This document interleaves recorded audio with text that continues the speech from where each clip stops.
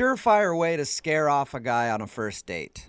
Tell him that you want to have his babies ASAP. Shut up. No one says Right that. there on the first date. And that's what Lindsey did during her first date, and that's why she thinks she's not getting a call back. Right, Lindsey? Oh, my. No, I didn't say that. No. Your email said that that's the reason you think he's not calling you back, though, because it may have seemed like you wanted to have babies, like, right away. No, I never really came out and said that, but it was, like, part of the conversation. Oh. And I'm thinking that might be the only thing that he could have, like, gotten weird about. How does that even come up? Are you, like, talking about your biological clock and how you don't have much time left? Oh, my God. No, not at all. No. All right, before we get into the baby talk, tell us how you met this guy. Okay, so I met John through my friends at work. He used to work with them, and now he doesn't anymore, but they still like him. And I don't know, I've sort of been recently single, and I don't know, they were like, hey, we know this guy, he's cute, he's a little shy, what do you think? And I was like, sure, why not, like, great.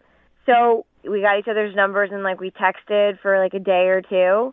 We talked on the phone, and he seemed really nice, and he was really sweet, and then we went to dinner. Okay, and he seemed equally excited about all this?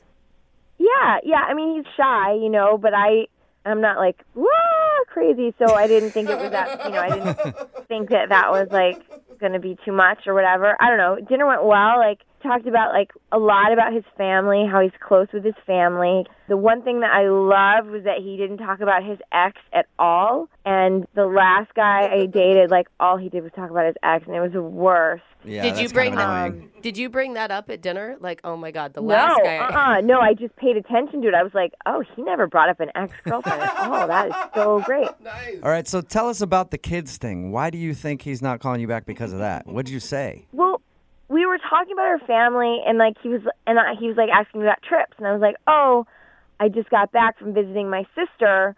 I hung out with my niece and my nephew, and they're 2 and 3, and they're so adorable. Like, my niece is so cute, she wants to wear a princess dress, and like I wore a princess dress with her, and I talked all about that. And my nephew, like, he really has these little action figure guys, and I played with it. Like, it was just, I don't know, I just had such the best time hanging out with them. That's cute. And after a little while, I realized, oh my God, I've been talking about my niece and nephew for like 10 minutes. I was like, oh. Were you also showing him pictures on your phone?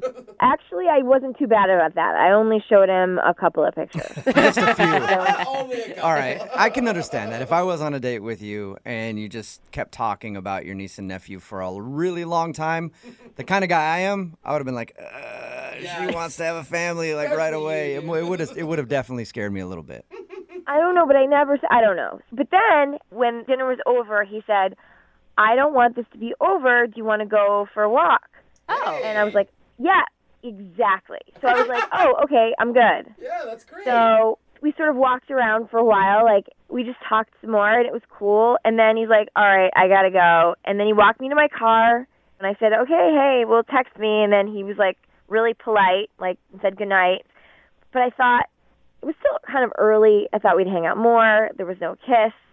Yeah, no. Oh. Do you think that he was trying to get a kiss? Because I always think when a guy says, let's go for a walk, that's code for give me a little bit more time so I can work up my courage and maybe I can make this happen. Wait for a moment.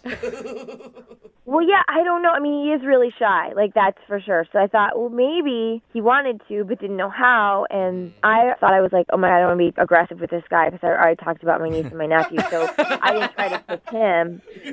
Or I didn't, like, lean up against the car and, like, look at him in a way that, you could. How did you guys part ways?